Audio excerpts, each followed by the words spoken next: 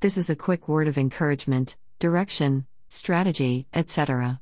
Whoever is reading this and seeking clarity on a course of action, the answer is yes.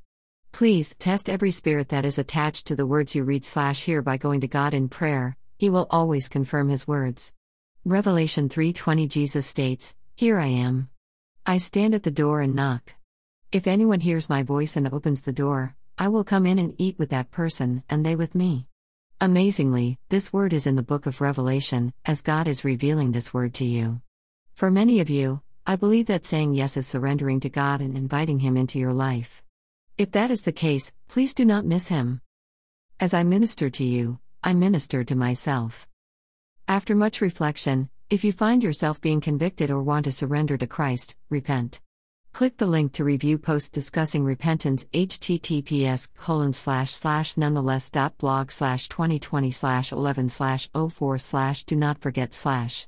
Our Father is loving and forgives those who come to Him with a repentance heart. Keep in mind, repenting is not just words, it is a mind reset. Worship song for the week. Yes Middle. Shekinah Glory Ministry. Scripture for the week. https://biblehub.com/revelation/3-20.htm